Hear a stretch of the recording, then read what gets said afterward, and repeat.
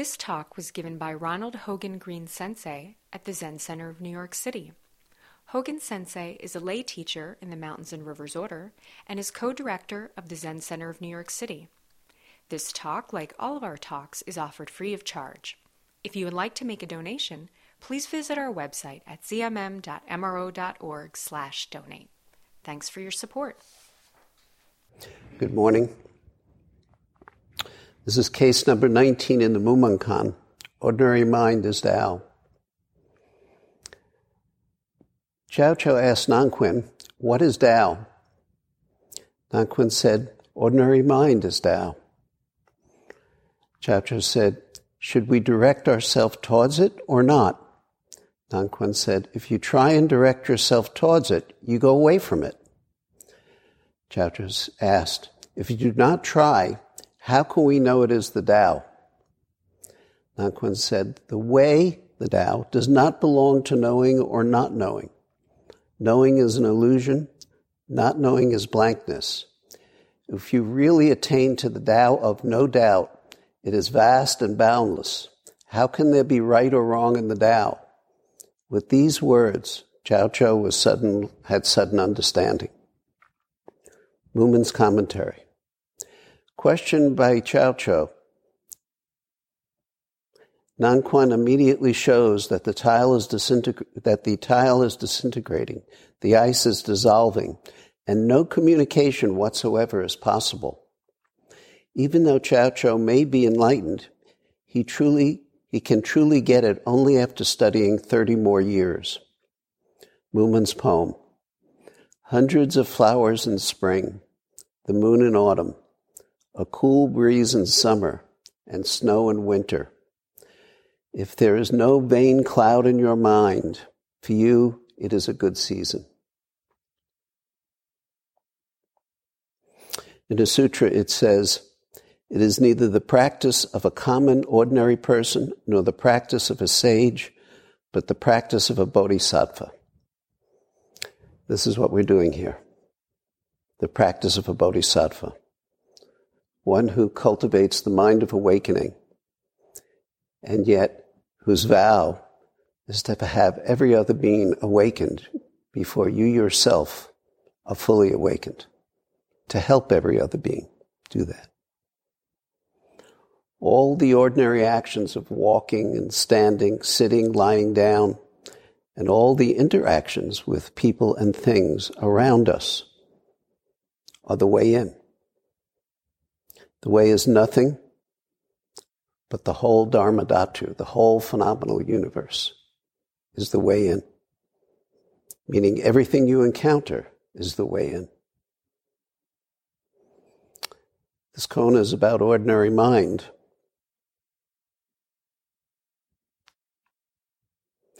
There's a passage in the Shobogenzo by Dogen which says, although the Buddhas and ancestor masters escape from the world, meaning the world of samsara, the world of suffering, forget the self and practice the way, they would not be able to attain the way if they were not within the ordinary everyday life. This is because practice of the way is itself to be ordinary.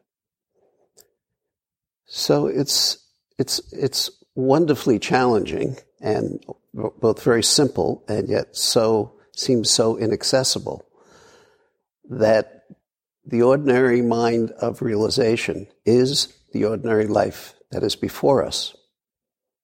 Ordinary mind is the way.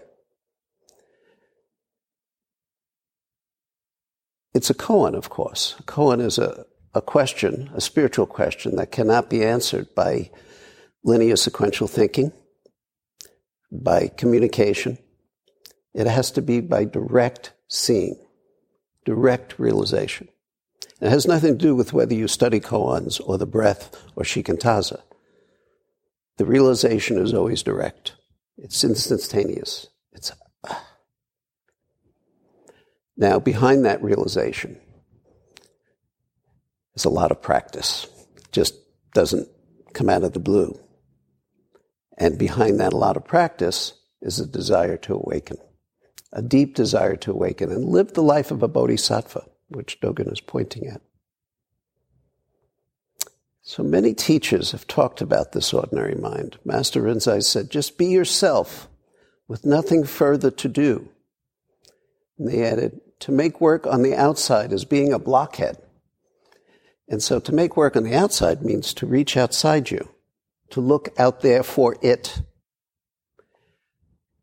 So he's asking us to look at that carefully. Master Dogen wrote, the mind of the Buddhas and ancestors is drinking tea and eating rice. This drinking tea and eating rice has been transmitted down to the present day, and therefore the Buddha's activity is alive and well. After all, we drink tea and eat lice. Perhaps sometimes. Master Gensha said, Shakyamuni and I practiced together. A monk asked, then who did you two study with? Reasonable question. And Gensha said, I studied with the third son of Zei on a fishing boat.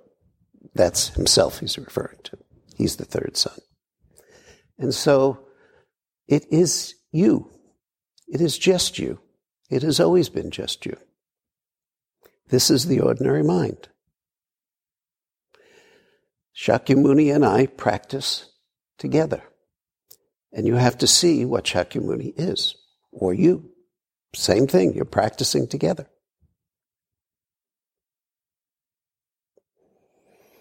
Keizan said, Shakyamuni Buddha is not this I, and yet Shakyamuni is in this I. Not the I, but the me, I. Not only is he in this I, but the mountains and rivers and great earth are also in this I. This is the life of Shakyamuni Buddha. This is what you realize. So simple. So Chao Cho asked Nanquan, what is the way? The essential question that lies beneath the surface of our life is, what is our way? What is our life? Where is it? How is it? How do we live it? How do we realize it? Is it just some idea in our head, some philosophical perspective that we need to adopt, so that we can understand it and grasp it and call it ourself? Or is it something much vaster and simpler than that? And so what is the Tao? Implicit in that is, how do I realize it? How do I make it my own? The term Tao historically was used in India in a practical sense of a path on which people travel, which they come and go. Yet it also has an important philosophical and spiritual sense, and stands for Buddha mind, prajna, wisdom, non-dual wisdom, non-conceptual wisdom. Zen is pragmatic and practical. We can recognize there's a path, and yet in searching for this, no way can be found. If you look for it, you will not find it. So Tao means the fundamental reality of the universe, the base fundamental reality of you yourself. So what is it? Nanquan said, ordinary mind is Tao. What did Nanquan mean? Everyone has and uses their ordinary mind. Is everyone on the path of realizing the Tao? That's not such an easy question. You know, you might say, obviously not. And yet, taking the long-term view, maybe taking the view of many lifetimes, of rebirths and suffering and addressing suffering and karma of that, maybe.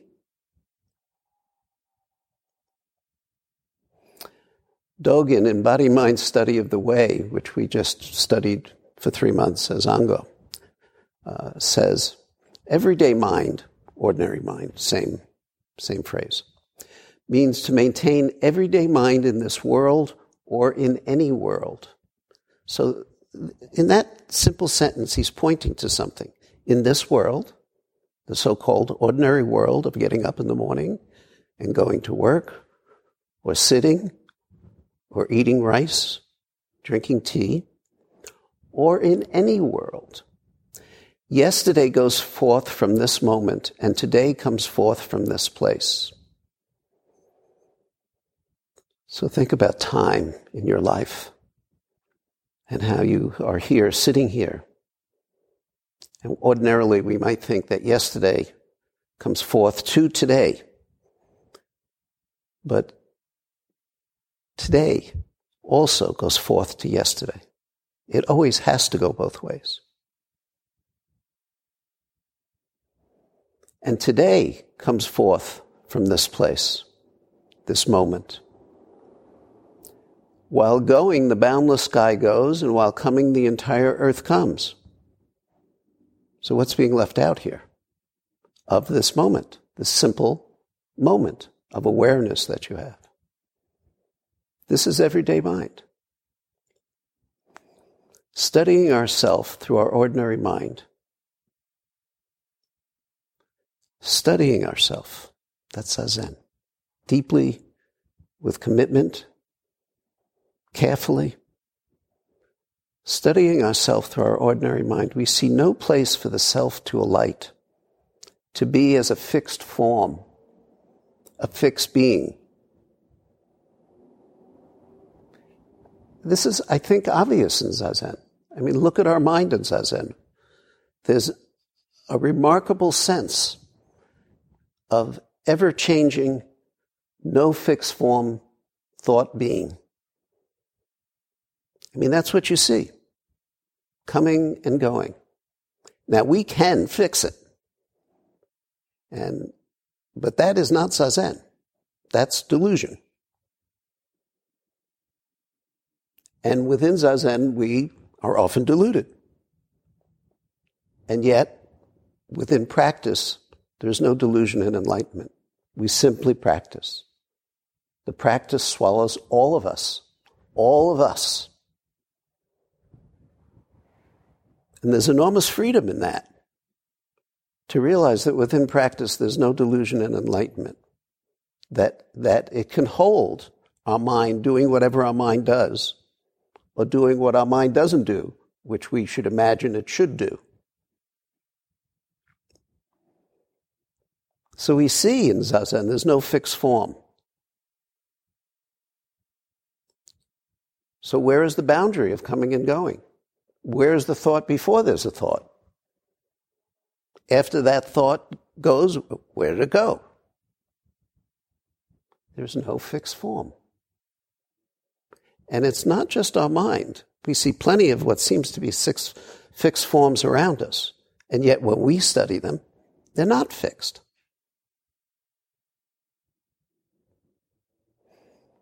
And therefore Dogen says, while going the boundless sky goes, and while coming the entire earth comes. Nothing is being left out. This is everyday mind. Yet our common experience of our being in the way we customarily experience our thoughts is not ordinary. And thus we practice. Thus we study. The challenge is we're thought layered. We're judgment layered. We sleepwalk, occasionally become engrossed in some activity, yet our mind operates within layers of cultivated thought processes. And they are cultivated, heavily cultivated. They're cultivated to protect us from pain. They're cultivated out of habit. They're cultivated because that's what we've experienced and been taught. We've purposely grown our delusion. We've carefully watered it, put manure on it. We got plenty of that in our life. And raised it. Encouraged it to grow. And we're so layered that we tend to think that our thoughts and judgments are accurate. They're accurate reflections. And not just within our own context, but actually objectively accurate and true. We think that. Is that really so? And yeah, let me be generous. I can allow a little room for the possibility. Yeah, that's my thought, my judgment, and there are other ways to look at it. But, those other ways are not my way, which is accurate and true. So that's kind of, our baseline of delusion. That's our baseline of suffering. And it's very comfortable. We're accustomed to it. We know it. We trust it. It's easily available to us at any time. And it feels safe. Is it true? When this koan takes place, Chow Chow, who allegedly lived to be 120, is young, about 18, and he's eager to know the way. He's direct. What is Tao?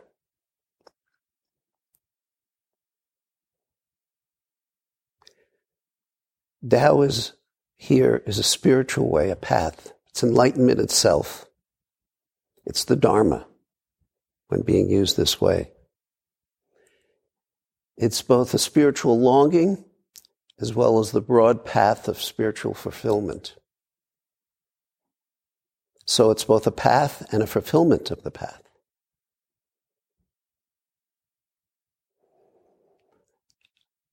I visited China on a pilgrimage in the early 1980s with my teacher, Roshi Kapleau. And we visited a number of monasteries. And historically, Zen in China is very different than how you may have experienced it in Japan and in the United States as well. And that many of the monasteries were not just a Zen monastery or a Tendai monastery or a Pure Land monastery. And some of the monasteries we visited were Taoist and sometimes had a combination of Taoist and Zen. So it was interesting. The Zen and Taoism were intermingled. It's said that Taoism is the mother of Zen, with its emphasis on nature, on the natural way of being, the way, which, of course, there are many studies of the way, all of which are studies of our own mind, from flower arranging to archery and many others.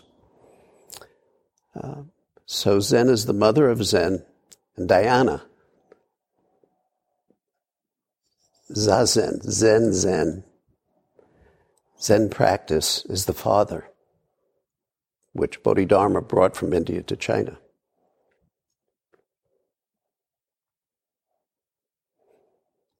And so Zen and Taoism are shot through, totally intermingled, especially as we practice it here.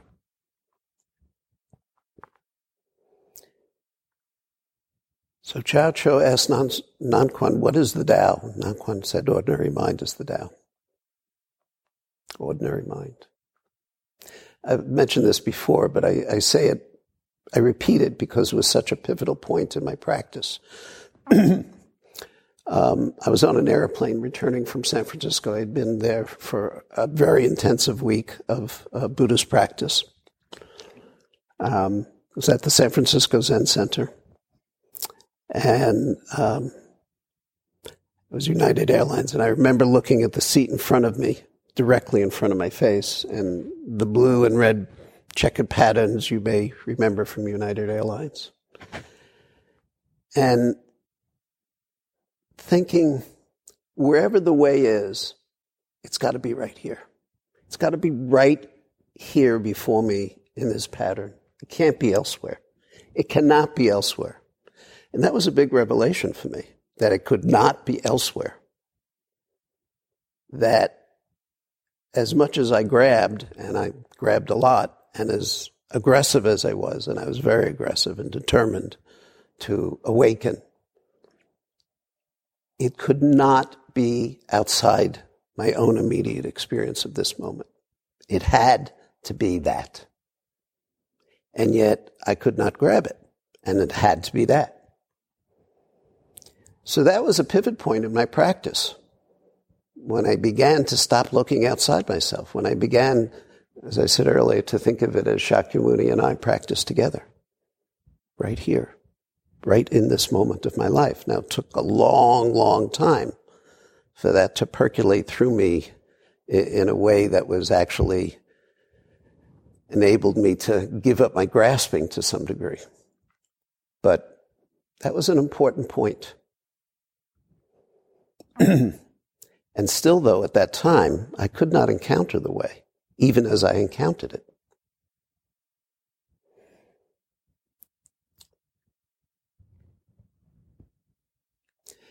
But the sense of ordinary mind is clearly not the usual ordinary self-centered, dualistic, everything is separate and different perspective that we ordinarily experience as our life. It's clearly not that.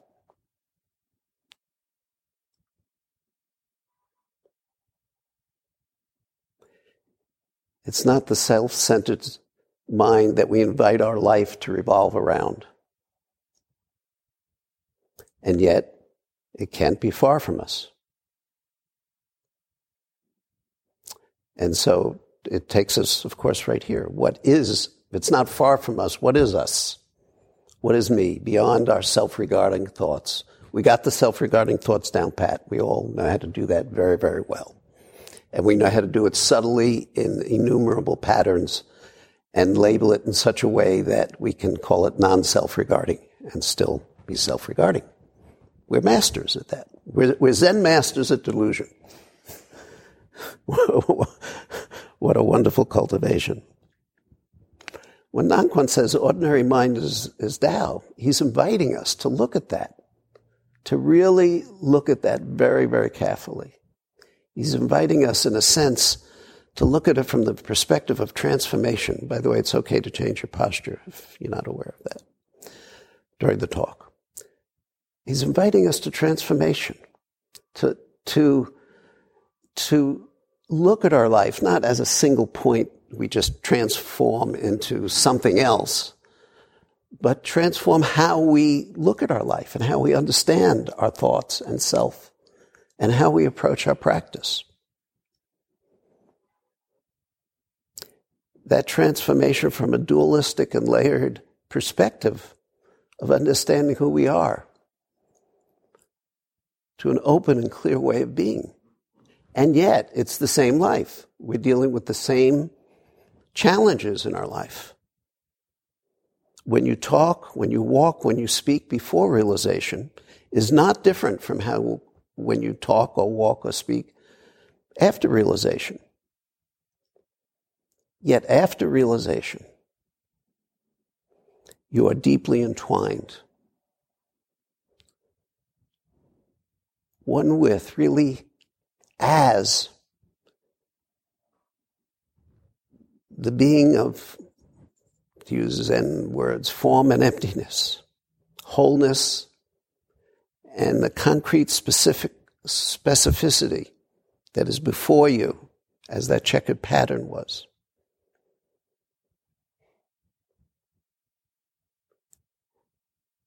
And nothing is left out in the midst of the specific action of this moment of being.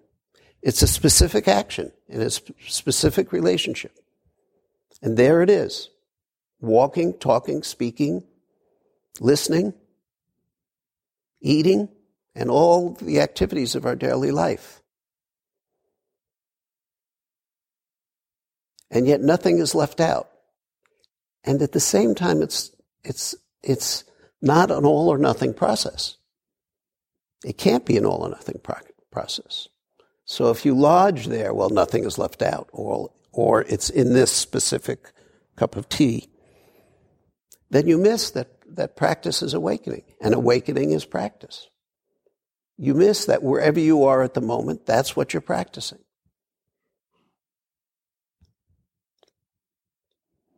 Hogen says, everyday mind opens the gates of the inner chamber because thousands of gates and myriads of doors open and close all at once. It is everyday mind. Thousands of gates open and close all at once. Think of all the sensory input we have, all of the possible awarenesses at any given moment, wherever we direct our attention. Thousands of gates are opening and closing at any given moment. And it's all happening moment after moment now. So he says, now this boundless sky and entire earth are like unrecognized words, a voice from the deep. A voice from the deep. How deep within you is that voice? How many tears have we not cried by not listening to that voice?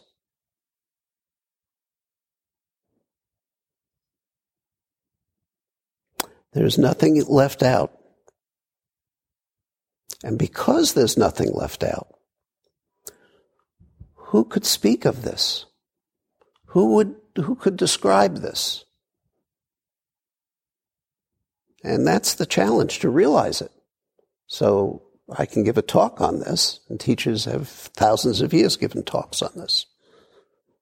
But there's no communication possible when this is realized. You can't describe it. And Dogen says, again, even if you doubt this, even if you don't know this or are afraid, we're all afraid. Every single one of us are afraid. Afraid of ourselves and afraid to let go of ourselves. Even if you are afraid, this too is ordinary mind. Nothing is left out. When you trust that nothing is left out, you enter through the doorway of freedom. Nothing. From the finest goodness of a Mother Teresa to the assassinations of Putin, nothing is left out.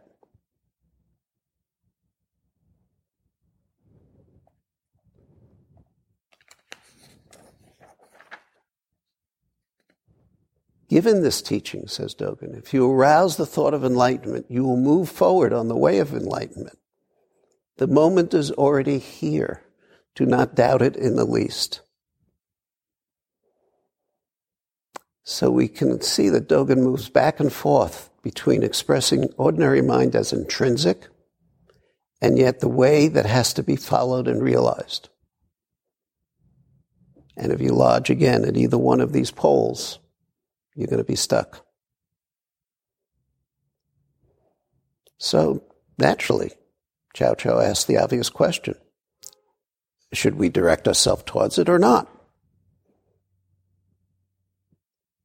How do I go about realizing it? How do I go about practicing it? Perhaps we should first ask ourselves, do we wish to direct ourselves towards it or not? And again, that's a multi-layered question, because what we feel so strongly at one moment of inspiration may not carry us through one moment of deep doubt and fear. So we have to be clear on what we're doing with our life, what this life is about for us. If you want to awaken, you have to be clear on that.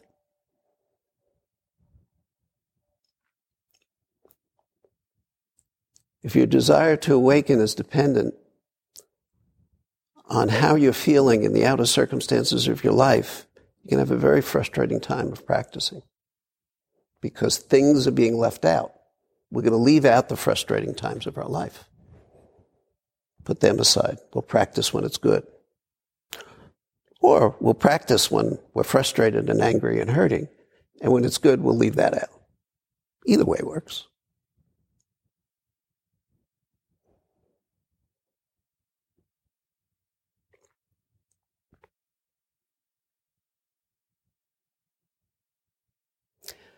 So within his own confusion, young Chow Chow asks, should we direct ourselves towards it or not? Should I grab it? Go for it? Go for the gusto? Or step back? Should I let it be a given? What should I do? Nankwan says, if you try and direct yourself towards it, you go away from it. Did you ever try and grab a balloon with one finger? We all come to practice from a self-referential perspective. The perspective is powerful. It's how we think. It's how we usually act. It's how we judge others and ourselves. The awakened perspective, the true Tao, has no duality. Has no duality whatsoever. It is fundamentally without duality.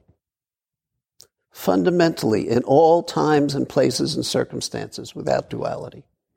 That's another way of saying there's nothing apart from it. If you're practicing Mu, there is nothing outside Mu. If you're practicing the breath, there is nothing outside the breath. If you're practicing this moment of awareness, there is nothing outside this moment of awareness. Now, we may step back and judge, this and that, and have many thoughts about, yet still there is nothing outside it. So the awakened perspective has no duality whatsoever, yet it does not ignore duality. We are all within duality, as long as we have a thinking and feeling mind. So this is not some mind state that you achieve, that magically everything is one, and life is just fine, thank you. That is not ordinary mind.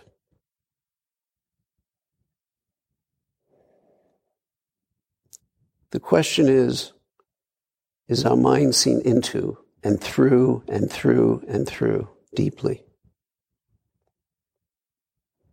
In trying to realize the Tao, too, right? You trying to realize it.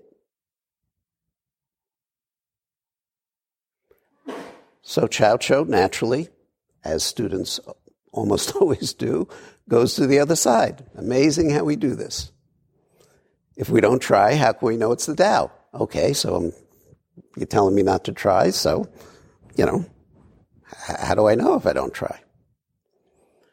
And Chow Cho says, the way does not belong to knowing or not knowing.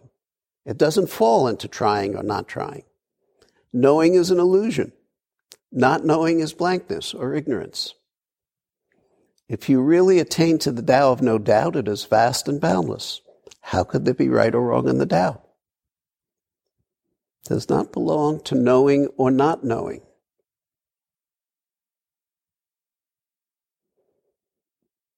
It doesn't belong to anything. And with these words, Chow Cho had a sudden understanding. To paraphrase the Faith and Mind Sutra, when knowing and not knowing are both absent, everything becomes clear and undisguised. Make the smallest distinction, however, and heaven and earth are set infinitely apart. So that's how quick it is, right? One moment, samadhi and whole, completely at home and at peace, and the next moment, something else. That's our mind. That's our whole mind. That's our ordinary, whole, complete mind. It's within us. When knowing and not knowing are both absent, everything becomes clear and undisguised. The subtlety here is profound. It's ungraspable from the perspective of self and other. The only way that you can encounter non-duality is to be non-dual. You can't encounter it from duality. In other words, you can't encounter ordinary mind from the deluded ordinary mind. And yet the deluded ordinary mind, too, is ordinary mind. So it can drive you kind of crazy trying to put this in all its intellectual boxes and make it all add up, right?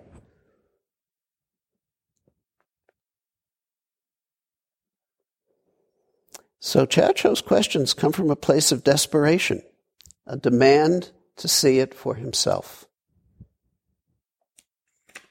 I can relate to this. You want so badly to see it, to awaken, to have a life that is free and unbinding. Yet how do you do it? If you go towards it, you push it away. If you just sit there, nothing happens. Great Master Matsu, from one of the earliest Zen masters in China, said of ordinary mind, there is no need to practice the way. How about that? Simply do not defile it. What does it mean to defile it? All kinds of fabrications and goal-oriented actions based on the duality of birth and death are defilements. Please stop. Just stop splitting, making judgments. And when you make judgments, buying into them. If you want to directly understand the way, he says, ordinary mind is the way. What is ordinary mind? It is the mind in which there are no fabrications. No biased value judgments, no preferences, no time or eternity, no dualistic thoughts such as common and sacred. In the sutra it says it's neither the practice of a common ordinary person nor the practice of a sage, but the practice of a bodhisattva.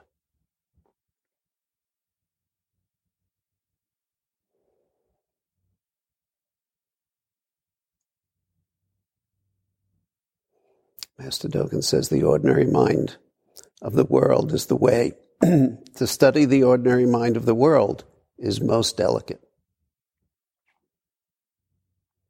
With regard to the body, with regard to the mind, at all times we must study it as the ordinariness of the world. It cannot be far away. It can't be. You and Shakyamuni study together.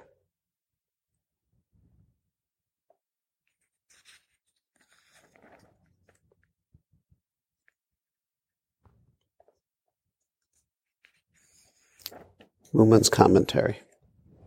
Question by Chao Cho, Nanquan immediately shows that the tile is disintegrating. The ice is dissolving. And no communication whatsoever is possible. Even though Chao Cho may be enlightened, he can truly get it only after studying for 30 more years. That's how the practice works. There may be moments of clarity and realization. They may be very clear to you. They may be very subtle. And in all cases, it's cumulative.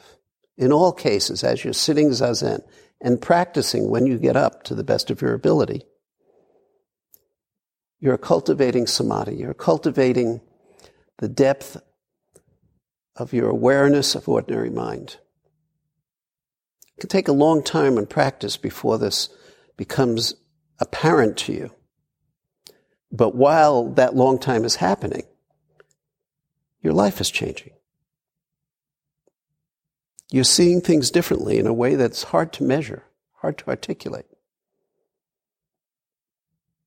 If I were to step back and speak of it, I'd say you're seeing it from a less dualistic perspective. And you're being more sensitized to your suffering, and therefore the suffering of the people around you. So, 30 years is not long enough.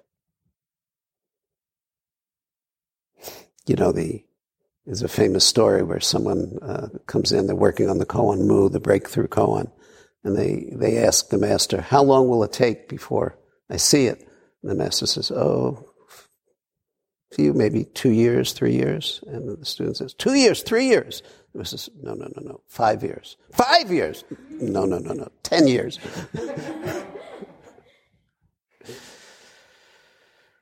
Mumon's poem. Hundreds of flowers in spring, the moon in autumn, a cool breeze in summer, and snow in winter. If there is no vain cloud in your mind, for you it is a good season. Hundreds of flowers in spring. Why does Mumon say this? Is he just describing the seasons? Is he just describing early June, spring?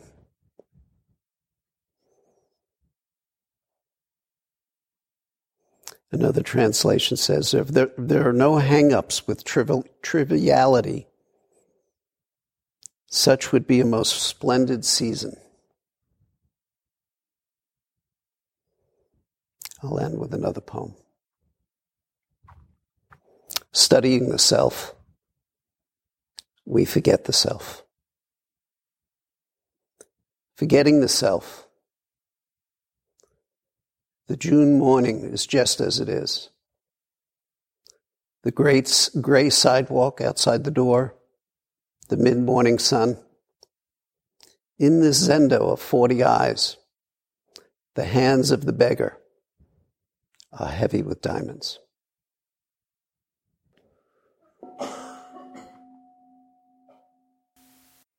Thanks so much for listening.